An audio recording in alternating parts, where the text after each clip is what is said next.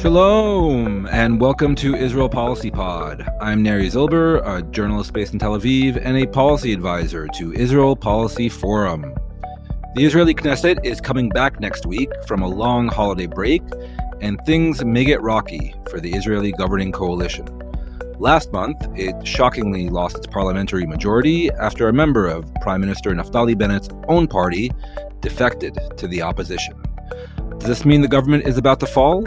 Are we looking at yet another round of elections here in Israel? Or can the government somehow endure now 10 months into their tenure? To help us answer these important questions, we have with us once again Tal Shalev, Chief Political Correspondent for Walla News and longtime friend of this podcast and Israel Policy Forum.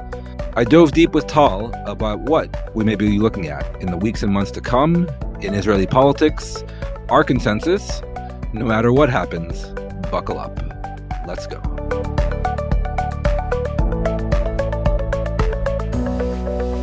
Hi, Tal. Welcome back to Israel Policy Pod.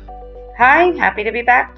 So, Tal, there's a lot for us to get into in this episode. I think it seemed that for much of the last few months, you and the other political reporters here in Israel were on holiday, almost. And we don't mean Passover or Ramadan or Easter.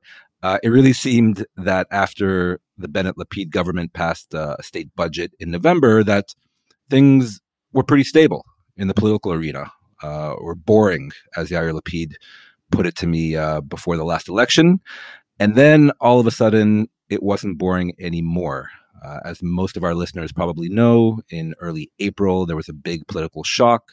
Idit Silman, the coalition whip from Prime Minister Bennett's own party, decided to defect to the opposition. And that basically erased the government's slim one-seat majority in the Knesset. Silman claimed that the Bennett-Lapid government wasn't upholding Jewish values enough. So I wanted to start here. What do you think actually happened with Idit Silman that, I guess, moved her to break so suddenly with her own party, with her own prime minister, with her own government? So first of all, if you're worried about political reporters getting too much time off, I can ease you that soon it seems like we're going to be back to hard work very soon here in Israel. Bad news for the rest of us. I would challenge the portrayal of the situation after the budget as boring. I think it was actually more boring up until the budget passed. And then essentially after the government passed the budget, which was early November, essentially that's where things started to fall apart. Dafka, as we say in Hebrew, dafka, because the government passed the budget, it made the coalition feel, I think, very much secure. And you already started to see parts of the coalition, if either it's like lone lawmakers or whole factions, kind of elbowing each other and like trying to check the limits of the government. Like there was a sense that, okay, we passed the budget, we're relatively stable, so now we can start and gain some electoral benefits and try to appeal to our voters. And you saw this across the coalition.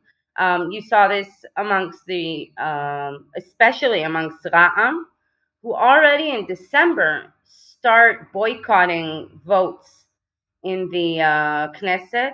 And then you had Blue and White join them a few weeks later. And basically, for the past few weeks of the previous Knesset session, basically, the coalition was paralyzed because it didn't have a majority and it couldn't pass any bills. And basically, the coalition has been paralyzed for over 3 months. That being said, it's true that nobody really saw Idit Silman coming.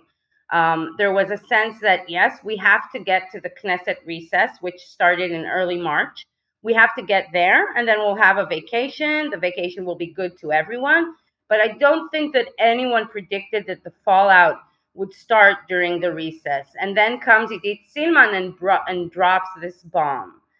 Now, before we talk about Silman, I want to say something about this government and its relation with the Knesset and the parliament, which I think is part of the problem here. Okay. As you know, or you might not, well, whatever. This government has a record number of what's called a Norwegian bill being used, meaning 21 out of 27 ministers in this government are not Knesset members. They used a legal clause that enables them to quit the Knesset in order to let another MK join the Knesset instead of them and focus on their work in the government. This Right. means that you had a government that is basically totally disconnected from what's happening in the Knesset. The government had a very harmonious relationship, but in the Knesset, there were constant problems. And this disconnection, this disconnect between them, I think this is at the base of what happened to this coalition, that the government acted very independently. The ministers were trying to do as much as they can inside their own offices without bringing it to the Knesset. But at the end of the day, we are a parliamentary system, and you can't just ignore the Knesset or wait for the next Knesset recess to arrive. Idit Silman specifically, I would say she would probably not like this portrayal, but in a way, she's the first victim of a very, very strong and effective and vicious campaign that the right-wing opposition has been leading since the government was established against almost everyone who's right-wing in this government, but more specifically against Naftali Bennett's lawmakers, the members of Yamina. Idit Silman was in a dream place, right? She was head of the coalition in the Knesset, a very strong position. But she was under a lot of pressure from her base and from her and from people around her who have been very, very vicious towards this government, and their criticism has been hard. It's been violent, both verbally and physically. It's the Yamina members are basically under a very been suffering a very tough campaign in the past few months, and the campaign eventually worked on Silman, and Bennett. Let's not mince words here. They were protesting outside Silman and other Yamina MKs' houses. They allegedly threatened or verbally assaulted her children at school. I mean, some really vicious stuff. Yes, and I have to say that I'm not sure that Bennett was attentive enough to what was happening with his MKs.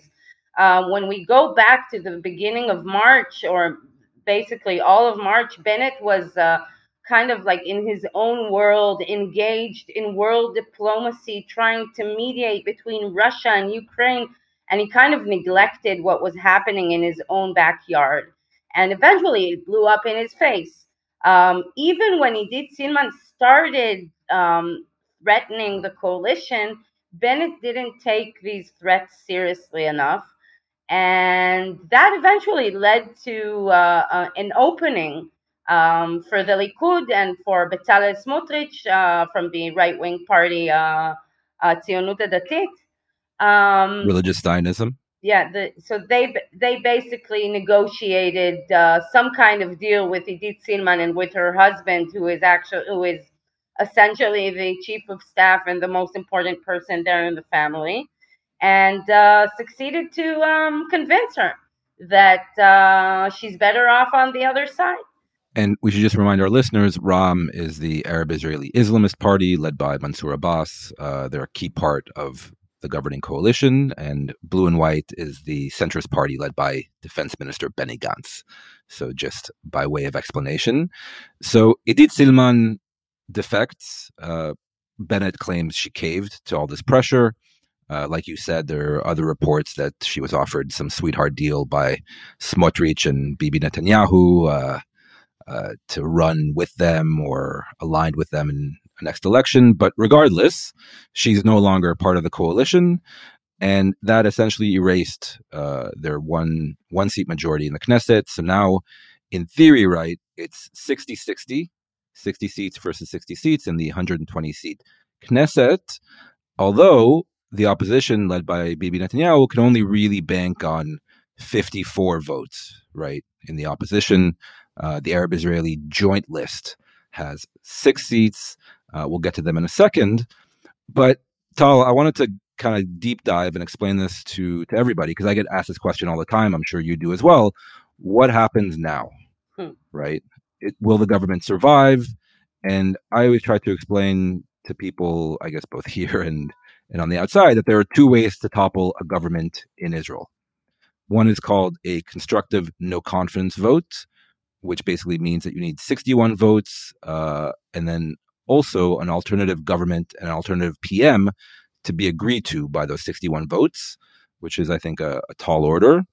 Or option number two, and maybe the more likely one, that you get 61 votes to just dissolve the Knesset, and that triggers new elections, which would be Israel's, I guess, fifth in 3 years. I guess the third option, which we can get into as well, the Bennett-Lapid government just kind of stumbling along as this minority zombie government and surviving. We'll also get to that in a second. So I wanted to dive into these various options. Option number one, in your opinion, is there an alternative government to be formed in the current Knesset? So I think we actually need to start from option number 3, okay? Because I think that if you ask members of the coalition today, they wouldn't say the situation is 60-60. They would say the situation is 60-59. Why? Because Idit Silman has not yet to vote against the coalition in any scenario. The Knesset was on recess, so basically Silman, declared her independence, but she didn't really do anything to demonstrate it. She didn't have a chance or an opportunity to vote against the coalition. And people in the government, Bennett and Lapid, are hoping that perhaps they will be able to reach some kind of understandings with Idit Silman on important votes, and in that case to survive. Silman. Do you think that's credible? I mean, we saw her marching to a West Bank outpost arm in arm with Smotrich and other far-right members of the opposition just a few weeks ago. Yeah, but there's a threat over her head. The threat is that Bennett decides to announce her as an official defector or renegade from the Yamina party.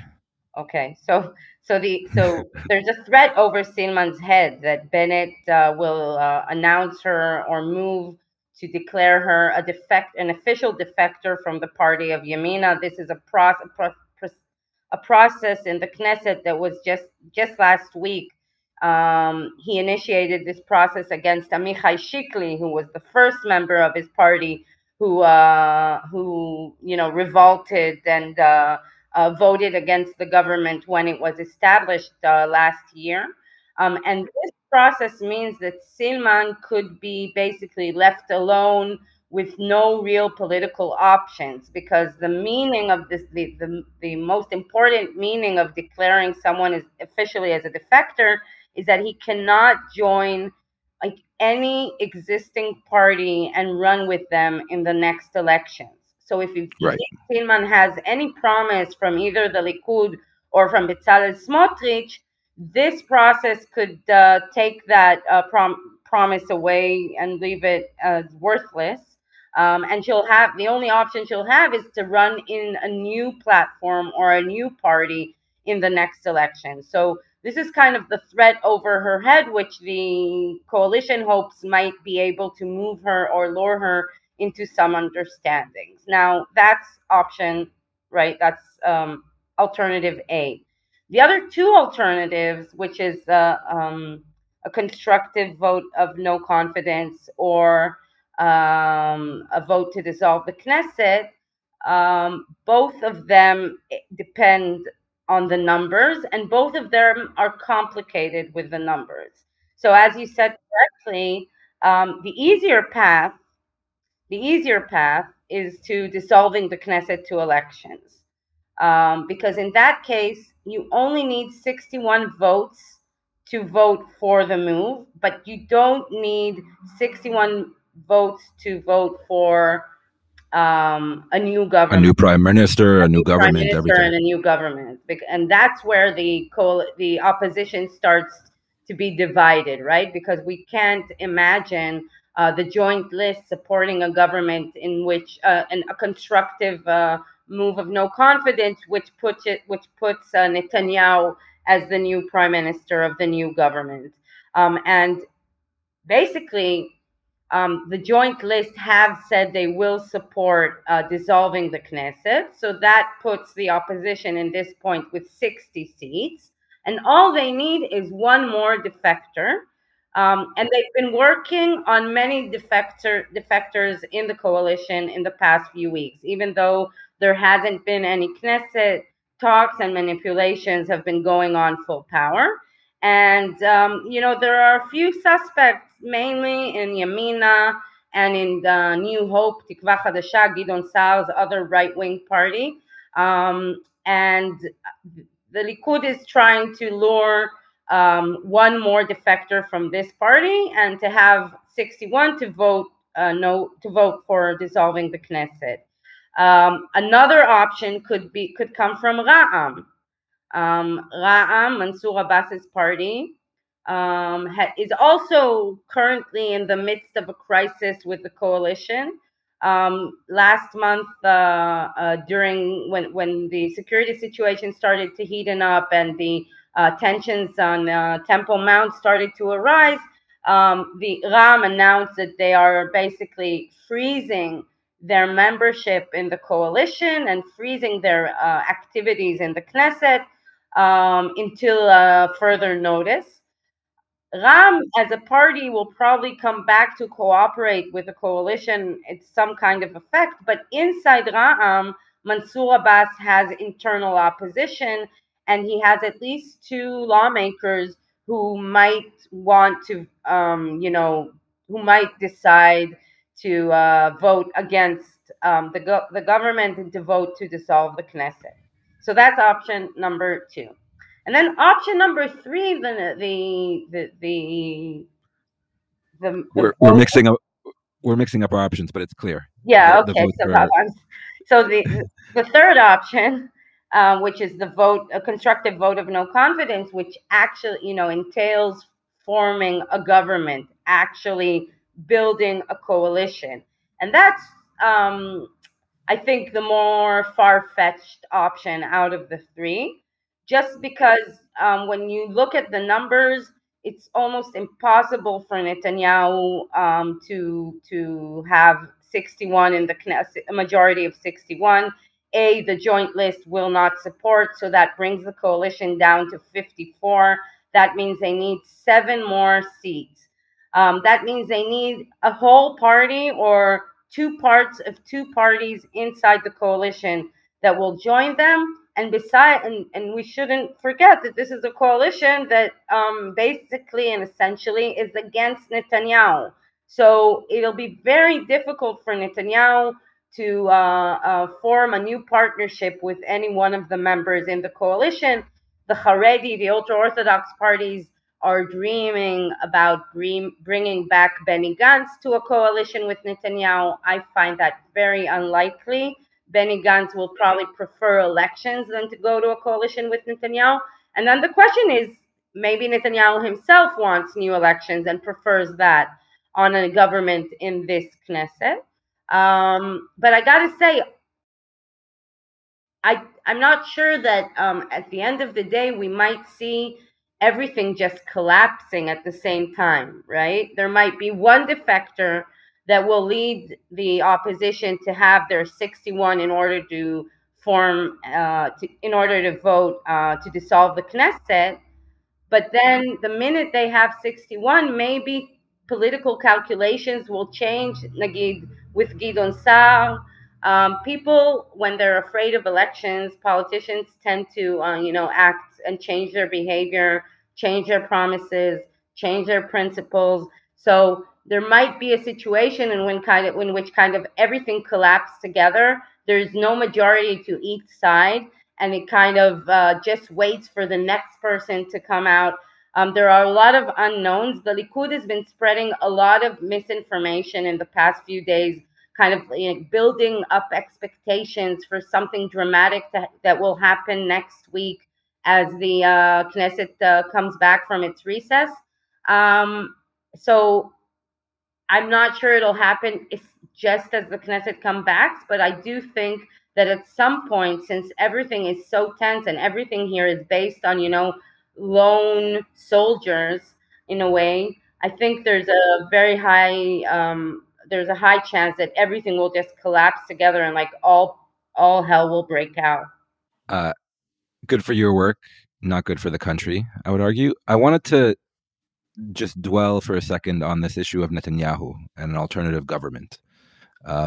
He himself has said we should form a right-wing government led by me tomorrow. He said this a few weeks ago publicly. But even in my conversations last week with one senior Likud former minister in particular, he even admitted that Netanyahu doesn't have an alternative government in this Knesset, and that really their best hope and their only play is to force new elections.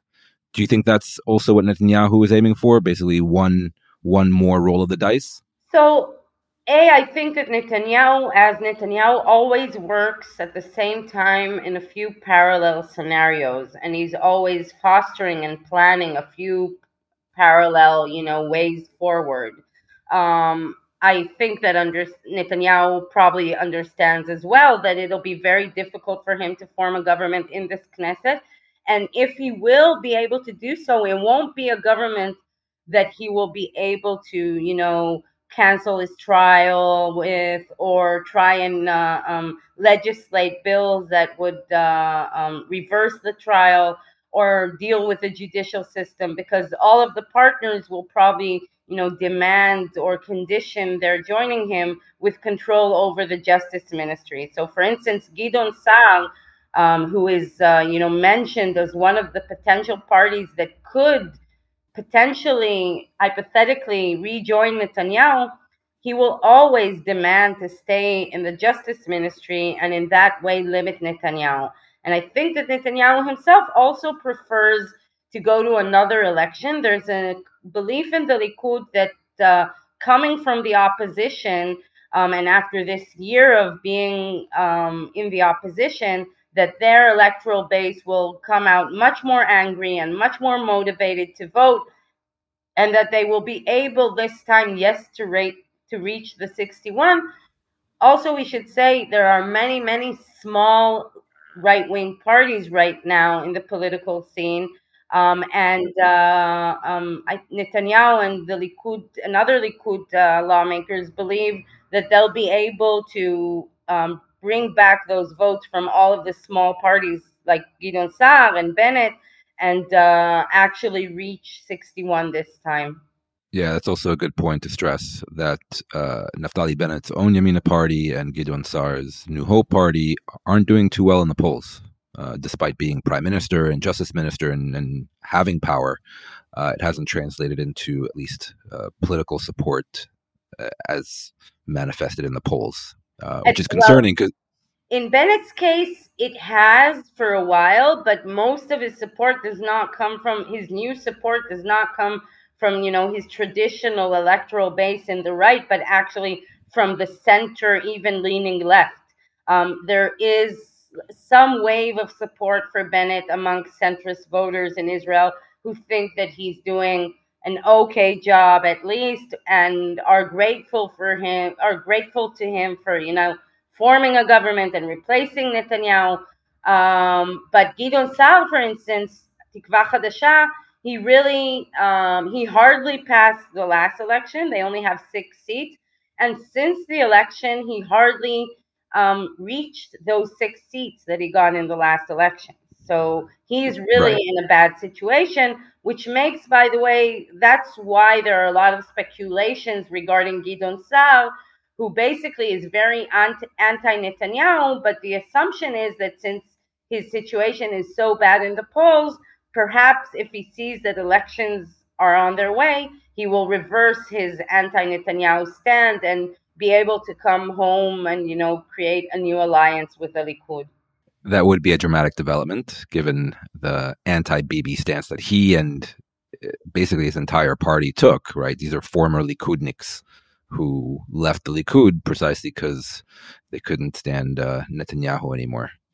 Yeah, So that would be a so if you ask Gideon Sal, he'll of course deny very forcefully, and he'll say that he's part of the government, but at the end, and that he's totally committed to the government. But at the end of the day, he's a politician and he needs to survive. And if this government does reach its end, then Gideon Sal will be in a big problem. If there's a new election, he will have to find someone else to run with, either Benny Gantz or Naftali Bennett if he'll run, or even Avigdor Lieberman. But in this situation, Gideon Sal cannot afford to run by himself. He probably won't pass the threshold. Right. Why did you just say if Bennett runs again? Because I'm not sure that Bennett is going to run again. I'm not sure that Bennett is a very young politician. He still has his whole life in front of him, and I'm not sure that after this experience that he had, being at the most important place in the country, I'm not sure how easy it is afterwards to move to a second stand into a much less important place. And I don't know how he's going, at the end of the day, how he's going to survive this whole political turmoil, and if he'll have any will to continue running. I do believe, by the way, that Bennett is young enough to leave for a few years and make a new career for himself, building on the fact that he's a former prime minister of Israel, and come back in a few years' time. I mean, the man is only 50. So he has at least in Israeli codes, he has at least 20 more years in politics. So I think that he might take a timeout. Very interesting. Before he does that, though, he is still prime minister, and I wanted to get your sense of his control, or maybe lack thereof, over his own party. So the Yamina party, last year's election, they won 7 seats. Then one MK, Amichai Shikli, defected even before the government was formed, so Bennett was down to 6. Now Idit Silman defected, he's down to 5. What do you think is the state of play inside Yamina at the moment? So Naftali Bennett has totally lost control of his party. His party is now controlled by Ayelet Shaked, in another reverse of power in the relationship between these two politicians. Bennett was traditionally the leader, and then in the second elections, Shaked was the leader of the party. Then it went back to Bennett, and now Bennett is the leader of the party. Of course, he's the prime minister, but Ayelet Shaked is actually the strongest person in his party, because Ayelet Shaked basically is the one who stopped another defector from joining Silman. Ayelet Shaked is a whole different story, because Ayelet Shaked herself has been flirting with the Likud in the past few months. She was planning herself to leave the government and join the Likud. She was just planning to do it much later, much closer to the rotation date, and when Bennett stops being prime minister and Lapid is supposed to start being prime minister. And then came Silman and kind of, stole her cards and stole her glory. And Ayelet Shaked, when Silman left, Ayelet Shaked was the one who convinced other Bennett lawmakers not to join Silman and to stay with her in like a united bloc and try to stir the government a bit more to the right. Essentially, the Yamina's complaining. What is remained from Yamina? They're complaining that the government is not right wing enough. They have a list of complaints that have to do with settlement construction and with outpost evacuations. And Shaked is leading the front of these demands with Bennett and with other senior ministers in the government, and she's the one who's keeping the party from falling apart. And Bennett basically has only one real loyal confidant in the party. That's Matan Kahana. He's the Minister of Religious Affairs. But all the rest of the party is more on Shaked's side. And there's also rumors of an understanding between Bennett and Shaked that she will be the one that will control the party also in the next elections. And that he understands, or that this is part of the understandings between them, that she is the one who's going to make the big decisions in the party if and when there's a new election. But Shaked is probably still negotiating with the Likud, yes? If and when there is a party in the future. Exactly.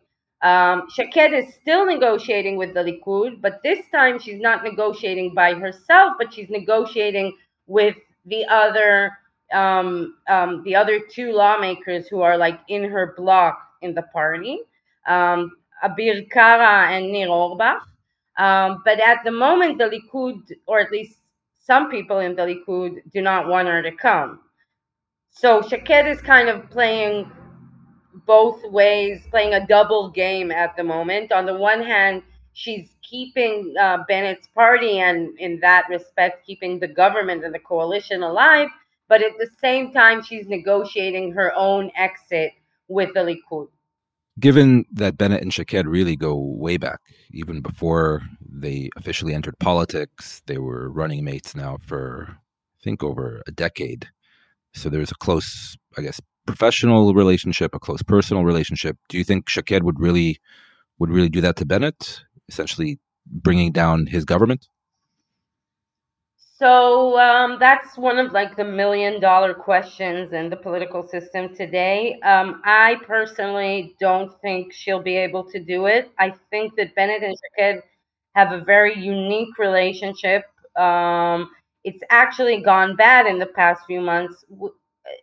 In the background of all of this is is a true, I would say, pivot Bennett made in recent months in his rhetoric and his policy. Bennett was always very, very right wing and provocative. And now he's prime minister. And, there's a saying in Hebrew, things you see from there, you don't see from here. So suddenly he has to be, the much more responsible adult. And he tried to go to centralize his opinions, also in a search for a new base. He understood that the his right wing voters are not going to forgive him. So he's been trying to capitalize on more centrist voters, let's say Yesh Atid voters or Benny Gantz voters. And he changed his rhetoric, and he was much more centrist than Shaked and Bennett, than the original Bennett and Shaked was in such a close relationship with. And in 100%. This process of him moving and him centralizing, they also drifted apart, Bennett and Shaked. And actually, Silman and her defection kind of brought Shaked back to power and also made her much more important to Bennett again. And he suddenly understood that he has to, foster this relationship because he depends on her for his survival. So that's a good transition. You mentioned these ultimatums that were put forward by the remaining members of Yamina, I guess implicitly also by Shaked. They want the government to, I guess, be more right-wing than it has been over the past 10 months since they took power. They issued a bunch of ultimatums last month after Silman defected. This goes to, I guess, option number 3, which is the Bennett-Lapid government essentially stumbling along even without a clear majority in Knesset and still governing. But we had the Yamina ultimatums. We also had, as you mentioned, Ram issuing its own ultimatums of the government. By the way, not only in terms of just the recent clashes and tensions at Al-Aqsa in Jerusalem, but also with regard to all these promises and laws, budgetary and planning and otherwise, that were passed for them and for the Arab-Israeli community, which I think it's been rumored that Shaked and other right-wing ministers are kind of stalling. So Ram also issued their own ultimatums. We still have these ongoing kind of tensions over the Temple Mount and Al-Aqsa and just the overall security situation. So looking forward, right, if there's no clear, I guess, path to an alternative government and dissolving the Knesset, the votes aren't there just yet, what do you think really could tip the scales over into really toppling the government? What do you think the real landmines are moving forward that we should pay attention to? So, for sure, the most dangerous landmines for the government are anything that have to do with either security or the settlements. Um, the Ramadan is now over, and we approach another few, tense dates. It's going to be a year to the May riots, which are marked now last year's riots. And the Gaza war? And the Gaza war. So any security incident immediately raises the tensions inside the government. It doesn't matter if it's small or big. It's true that the coalition survived this last month with these horrendous terror attacks, but we should remember that there was a Knesset recess, so there was no place for any defection to actually, come into play. From both sides, both from Ram and from Yamina. I mean, the government was basically saved by the timing. The fact that Silman and Ra'am both created their crises in the middle of the recess kind of gave Bennett and Lapid, some space and some time. But all of this can blow up any minute with any security incident. And also we have two illegal outposts, which are, flashing points. The first one is Homesh, which is supposed to be evacuated. And the other one is Evyatar, which the settlers are demanding to establish a yeshiva there. So all of them are big problems for the government. I expect that in a few days' time, Benny Gantz will convene, the committee that approves settlement construction. This is following one of the ultimatums issued by Yamina. And he will probably approve, I would say, a very generous package of settlement construction, but he will also approve construction for Palestinians, which could also create tensions amongst the right-wing parts of this coalition and inside Yamina. The other two things that I think are worth noticing is of course, economy and the economic situation. The government promised to compensate business owners for the Omicron wave, and that compensation has not arrived yet. There is also a very strong lobby inside the government pushing to raise the minimum wage, and who opposes the finance minister's plan to change the minimum wage. So economic questions can definitely create more problems. And the third landmine, I think, is also connected to an ultimatum which was issued by Eli Avidar, who is another, headache in this coalition. Eli Avidar was a member of Avigdor Lieberman's party, and he left it last year following a disagreement over his portfolio in the government. Then a few months later, he joined the government and was appointed a minister, but without a portfolio. Then after a few months, he left the government, and now Eli Avidar wants to pass a bill that will bar anyone who's been indicted from being appointed prime minister, what is known as one of, I guess, the flagship anti-Netanyahu bill. And of course, this bill does not have support inside the coalition.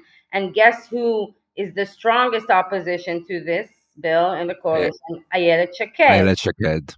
So Eli Avidar is like, while Ayelet Shaked is pushing on one hand to get her demands and the Yamina demands, then comes Eli Avidar, with his demands, which will create a clash with Ayelet Shaked. And also, by the way, some of Ram's demands have to do with Ayelet Shaked, and they will also create a clash with Ayelet Shaked.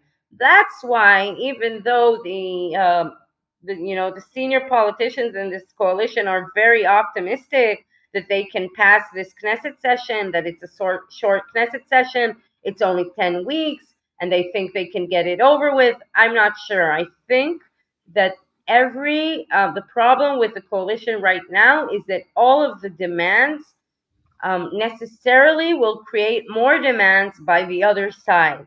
And if you answer Yamina's demands, you will have more demands from Ram. And if you answer Ram demands, you will have more demands from Yamina.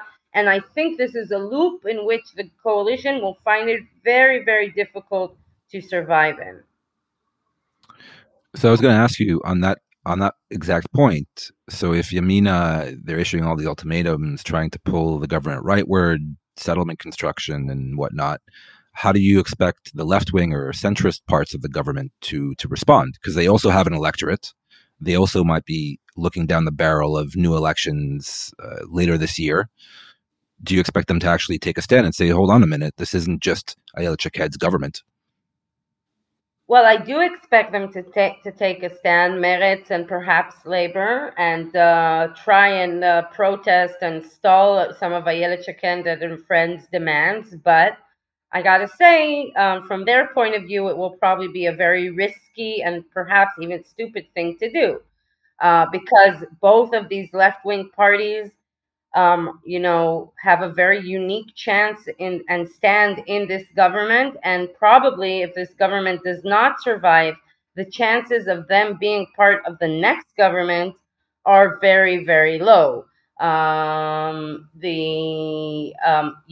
is a right-wing majority in the Knesset. It's not a small majority. It's a very, very large majority. And I think that both Labor and even more Meretz will find it very, very difficult. On the one hand, they'll be under pressure, to get to stand up to them. To stand up to them, but on the other hand, the meaning of standing up to them is hurting the coalition and destabilizing it even more. And I don't know what their voters will forgive less, right? What will they be more angry for? Having Netanyahu back or having some settlement construction approved? Very, very difficult spot to be in. But I don't know. My own personal opinion is that at a certain point they will have to make a stand because they'll also have a lot of pressure from their own base, basically asking them, okay, you're in government, you have power. Why are you essentially enabling a right-wing government? But like you said, it's a tough spot to be in, which leads us to the next question. If Israeli politics weren't complicated enough, if the scenario, the most likely scenario, I guess, that we've been laying out here is a dissolution of the Knesset and the triggering of early elections, it really, really matters who actually votes to dissolve the Knesset, right? Who actually votes in favor of dissolving Knesset and going to elections. We have to remind our listeners, Bennett and Lapid signed this power sharing deal last year to form this government. Bennett was allowed to go first as prime minister for half the term, with the Yair Lapid set to rotate in, hopefully, maybe, in August of 2023, so next summer. But if the government is toppled, then Lapid, in theory, rotates in as prime minister, as a temporary transition prime minister till any election, and then, given that it's Israel, likely after any election, with the one caveat, and you know the caveat, Tal, right? If two, I guess, members of Bennett's right-wing bloc in the coalition vote to dissolve the Knesset, right? So that's the sanction. The right-wingers in the government have to actually vote in favor of dissolving Knesset, and that would actually trigger Lapid rotating in. If, for example, hypothetically, out of thin air, Benny Gantz and Blue and White voted to dissolve the Knesset, Blue and White are considered part of Lapid's bloc in the coalition, and that wouldn't sanction Bennett. Bennett would remain prime minister. Did I get that all right? Yeah, totally right. Except I think that not blue and white is the main danger for Lapid's short tenure as prime minister, but more so Ra'am. Right. I mentioned earlier two lawmakers in Ram, Walid Taha and specifically Mazen Ganaim, who are in opposition to Mansour Abbas, and who are at least Mazen Ganaim is in a very close connections with both the Likud and the ultra-Orthodox parties, and I think that's the big danger for Lapid. And what's it's interesting is that also this is a question that also divides the opposition from within, because the Likud prefer Lapid as prime minister if we go to elections. It'll be much easier for them to rally support against Lapid. He creates a lot, he generates a lot of hatred amongst Likudniks. He's like, this kind of voodoo doll for Likudniks. And they also think he'll make a lot of mistakes and have a lot of missteps as a young prime minister, and that they'll be able to campaign against him, and that he will be for them a good electoral, gimmick.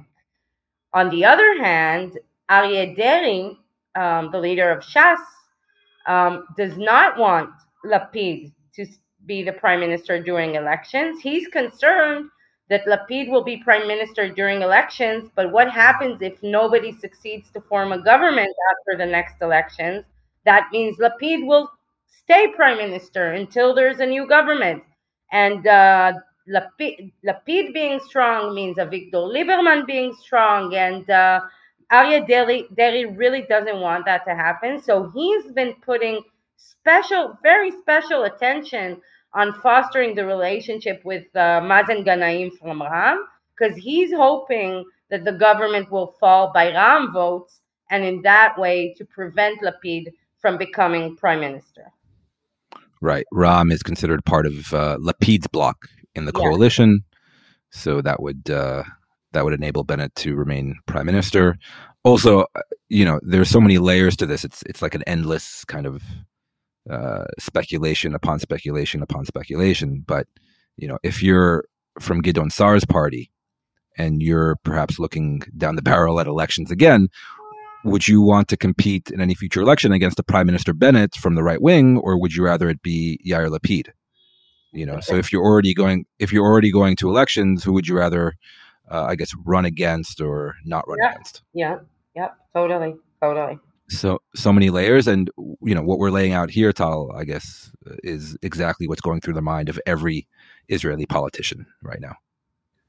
Yes, and also we should say that that there's the dynamic of unstableness in the political system, meaning that even if the coalition thinks it's stable, the fact that people inside the coalition know that it might be unstable by itself could motivate them to moves that we do not predict at the moment, right? If people think that elections are coming and that the coalition is going to fall anyway, then they might change their calculations, and they might act differently. At the moment, it seems that everyone in the coalition, at least, the party leaders, they're all obliged and they're all committed and they all want it to continue.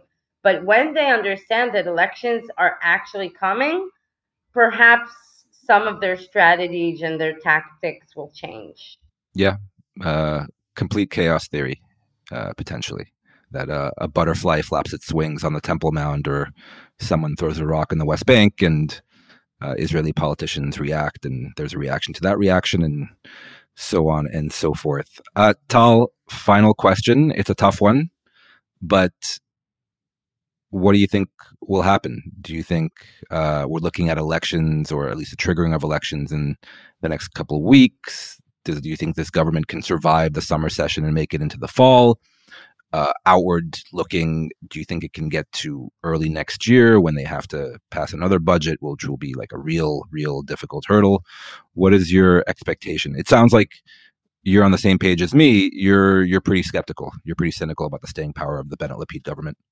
I'm totally skeptical, but I'm going to be very, very cautious and say that, it can survive between weeks and months.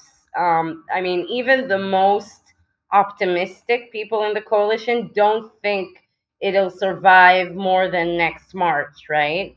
So this is, yeah, another year. So it's between a few weeks and another year. I think um, I'm skeptical, and I think that it'll happen much faster than we believe.